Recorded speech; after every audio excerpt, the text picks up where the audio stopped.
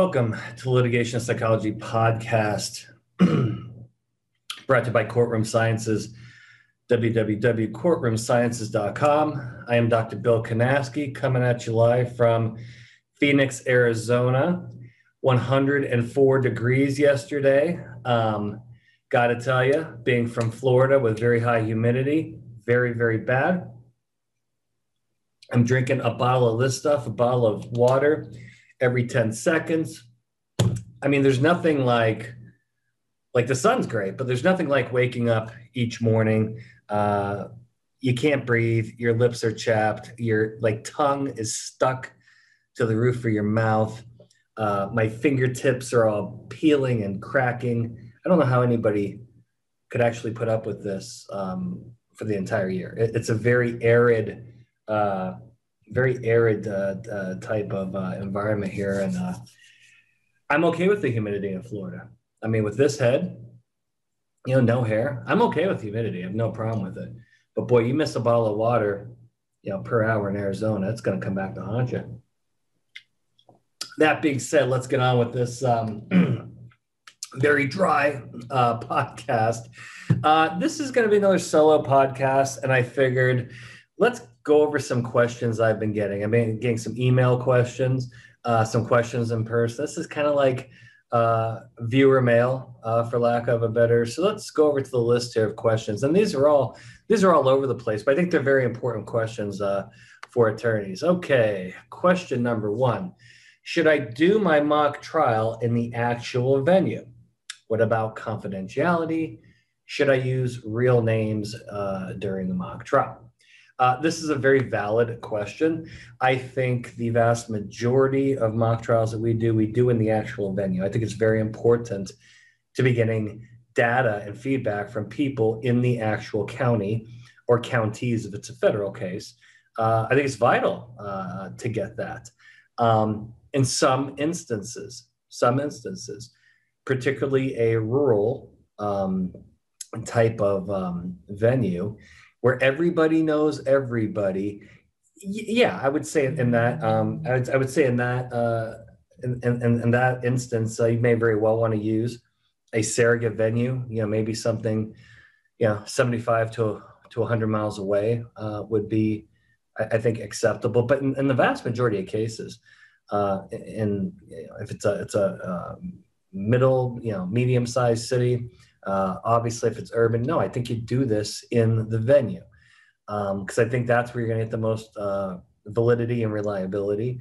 I think it's very difficult to find a surrogate venue. I really do. So I'd say stick with the venue that you're in. Confidentiality. I know in our cases, our mock jurors sign a very strict confidentiality waiver.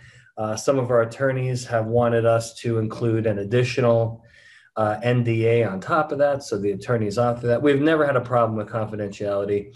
And from the beginning to the end of the project, I am constantly beating into their head the importance of confidentiality and what's going to happen if they break it. So in other words, yeah, I scare the shit out of them from moment one of the project, and I carry on that fear all the way through the end. At the end, I get them on videotape, each one of them raising their hand saying, yes, I'm aware of the confidentiality.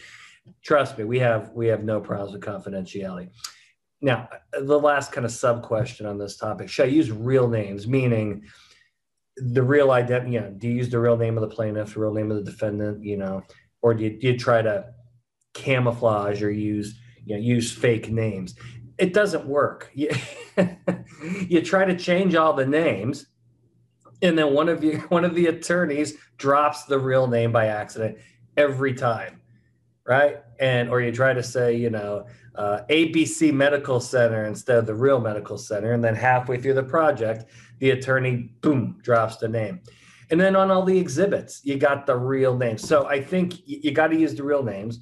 And I think you want, particularly with if it's a corporate defendant, I think you really want to test the reputation of the defendant.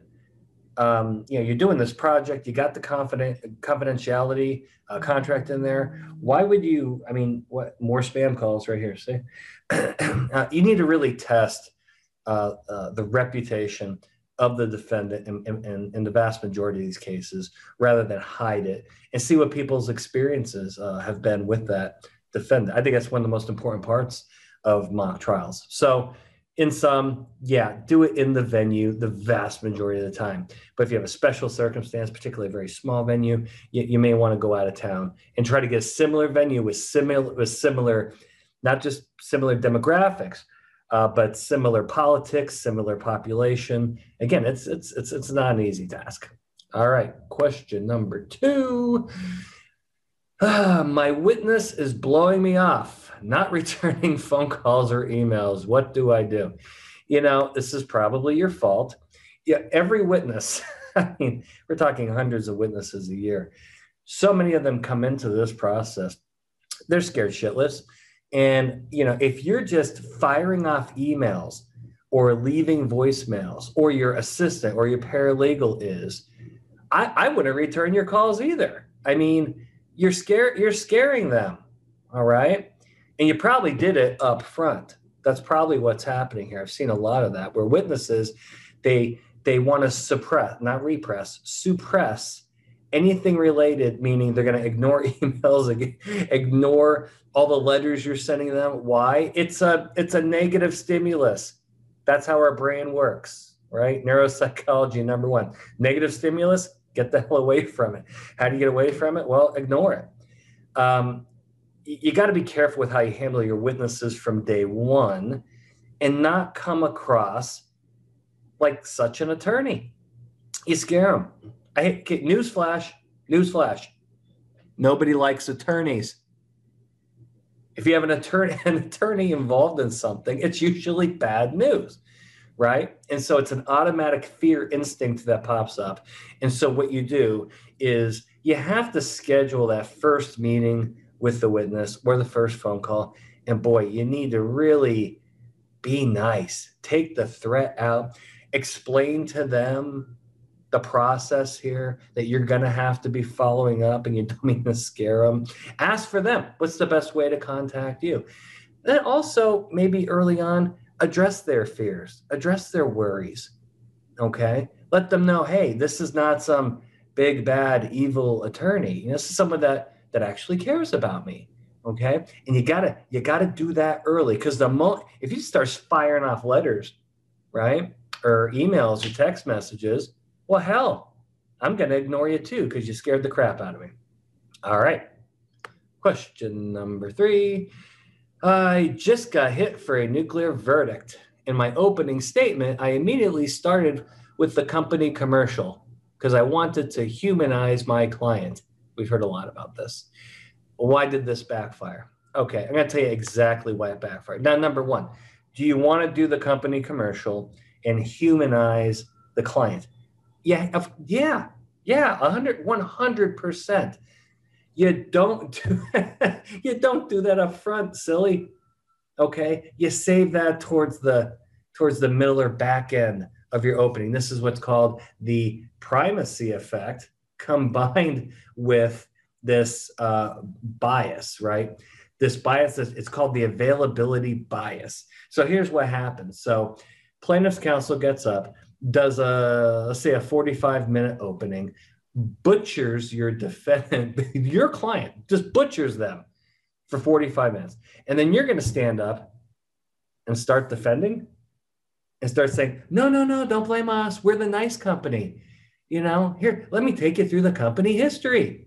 Let me show you how the good people at ABC Corporation did. No, that's weak sauce. Okay, weak sauce with capital W to start an opening. You start an opening with guns blazing. Okay, let me repeat that. You have to start an opening with guns. I see this mistake so often. Attorney comes up, I am so proud here to be representing Corporation ABC. And by the way, jury service is a very important civil service, and we really appreciate you. You're wasting time, damn it. It's the most, God, I wrote a paper on this. Okay. That first 3 to 5 minutes of your opening, it's vital. You come out guns blazing, number 1. Number 2, it's either alternative causation or you're blaming something or someone else. Maybe it's the plaintiff. Maybe it's a co-defendant. Maybe it's an empty chair defendant. All right? Come out guns blazing, because that's what the jury needs at that point. They've just heard 45 minutes of how bad of a company you are, and they want to start assigning blame. You need to come out and give them something else to blame immediately. If you save that till the end, you've screwed it up. You've eliminated your primacy effect, and you do the company commercial first. Well, now we have availability bias. What is availability bias? The party most available is most likely to get blamed. Well, if they've been talking about you for 45 minutes, you come out, you start talking about you just put yourself on trial. It happens so often. It's so particularly younger attorneys, you need to learn primacy. Call me about this. I'll send you the paper, primacy effect, and how to order information in your opening so you do not shoot yourself in the damn foot. All right. Moving straight forward here. All right, next question. Question number 1, 2, 3, 4. I love this one. My witness won't shut up and is trying to win the deposition in the prep sessions. Obviously, mock deposition. How do I stop this? Okay, this is a big pet peeve of mine. Okay, pivoting. Pivoting is very, very bad. Whoever teaches pivoting, right? I'm not saying a word. I'm just saying it's a very, very bad habit. And well, first off, the witness brain is pre-wired to try to win it. They want to explain. Okay, negative reinforcement. You have a persistent negative stimulus, plaintiff attorney, right? We just talked about this on the last podcast. On the last podcast, we talked about this. And so what they want to explain to get rid of the negative stimulus, right? So there's a neuroscientific explanation for these but if you're telling your witness to do that, obviously that's idiotic, okay? But witnesses need to understand. I just did this yesterday and back. I'm on the way to a witness prep today. And yesterday, I'm working with this physician. He's been a physician for 35 years. He's been deposed once, and that was a while ago. And so I'm preparing him for this new case. And I spent the day with him yesterday. And as I was walking out, he says, Dr. Kanaski, I want to thank you. And I go, oh, it's no problem. This is my job. He goes, you don't understand. He goes, I was so set on I had to defend myself during this deposition. My mind was so set that I had to protect my professional integrity, and I had to take the fight to them. And you taught me I don't need to do that. I've got experts to do that. I've got defense attorneys to defend. He says, what I need to do is exactly what you took. I need to embrace my conduct, embrace my care. The more I defend, the more problems I'm going to get in. And thank you for teaching me that. So I think this guy's going to have a good depth. But they have to know that up front is the more you defend, the worse it's going to get. The witness opens themselves up to far more counterattack, longer depositions. Okay, so this whole, sir or ma'am, isn't it true on this particular day, you did X? If it's factual, the answer is yes, I did, period. Not this, but pivoting bullshit. Okay, it's dumb. I think it's unethical if you're an attorney to tell your witness to do that. Are you kidding me? They're going to step on a landmine. And plaintiff attorneys love it. Go call any plaintiff attorney right now and say, do you like it when defense witnesses argue with you? Oh, yeah, I love it because I know I'm going to win every time. Okay? Boy, now you got me all trying to relax, back to travel. And I'm getting questions like this. They're getting me all ramped up. All right, question number 5. We're going to end here. No, I think we got one more. We got 6 questions. Question number 5. My witness speaks little English. What is the best way to conduct witness prep with a translator? Let me tell you. And then throw Zoom into that. It's hard enough by itself.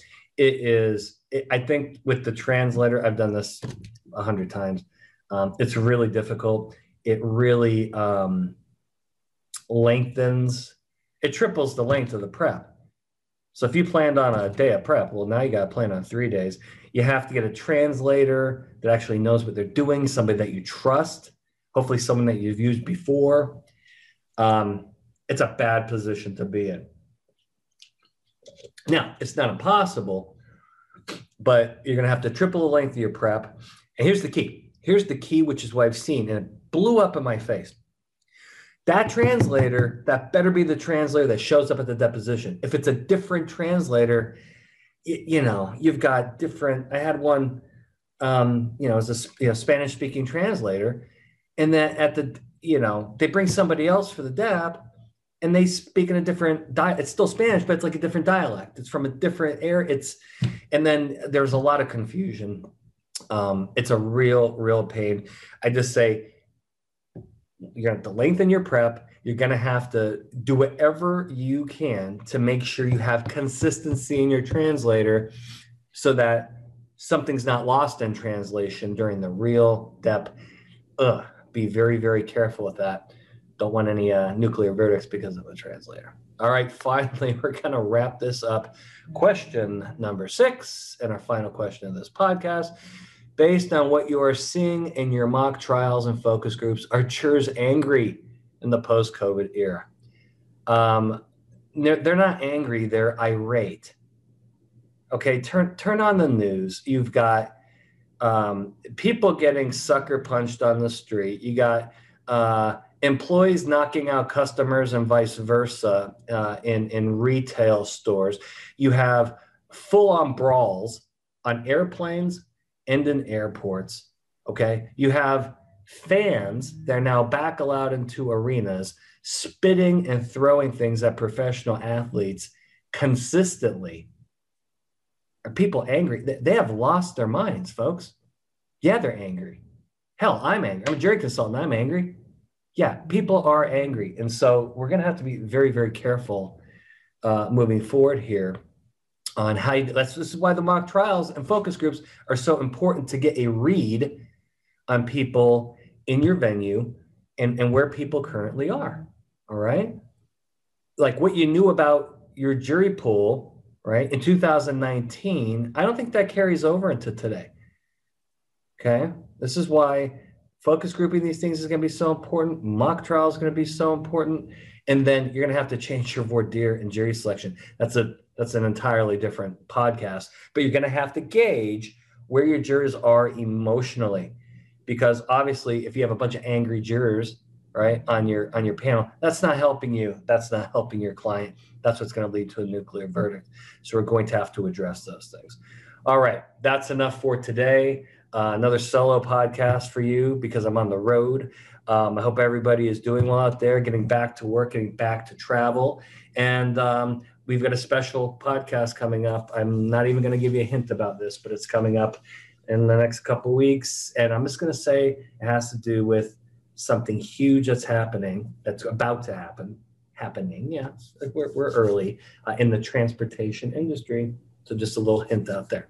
So until then, thank you for participating in this week's edition of the Litigation Psychology Podcast, brought to you by Courtroom Sciences.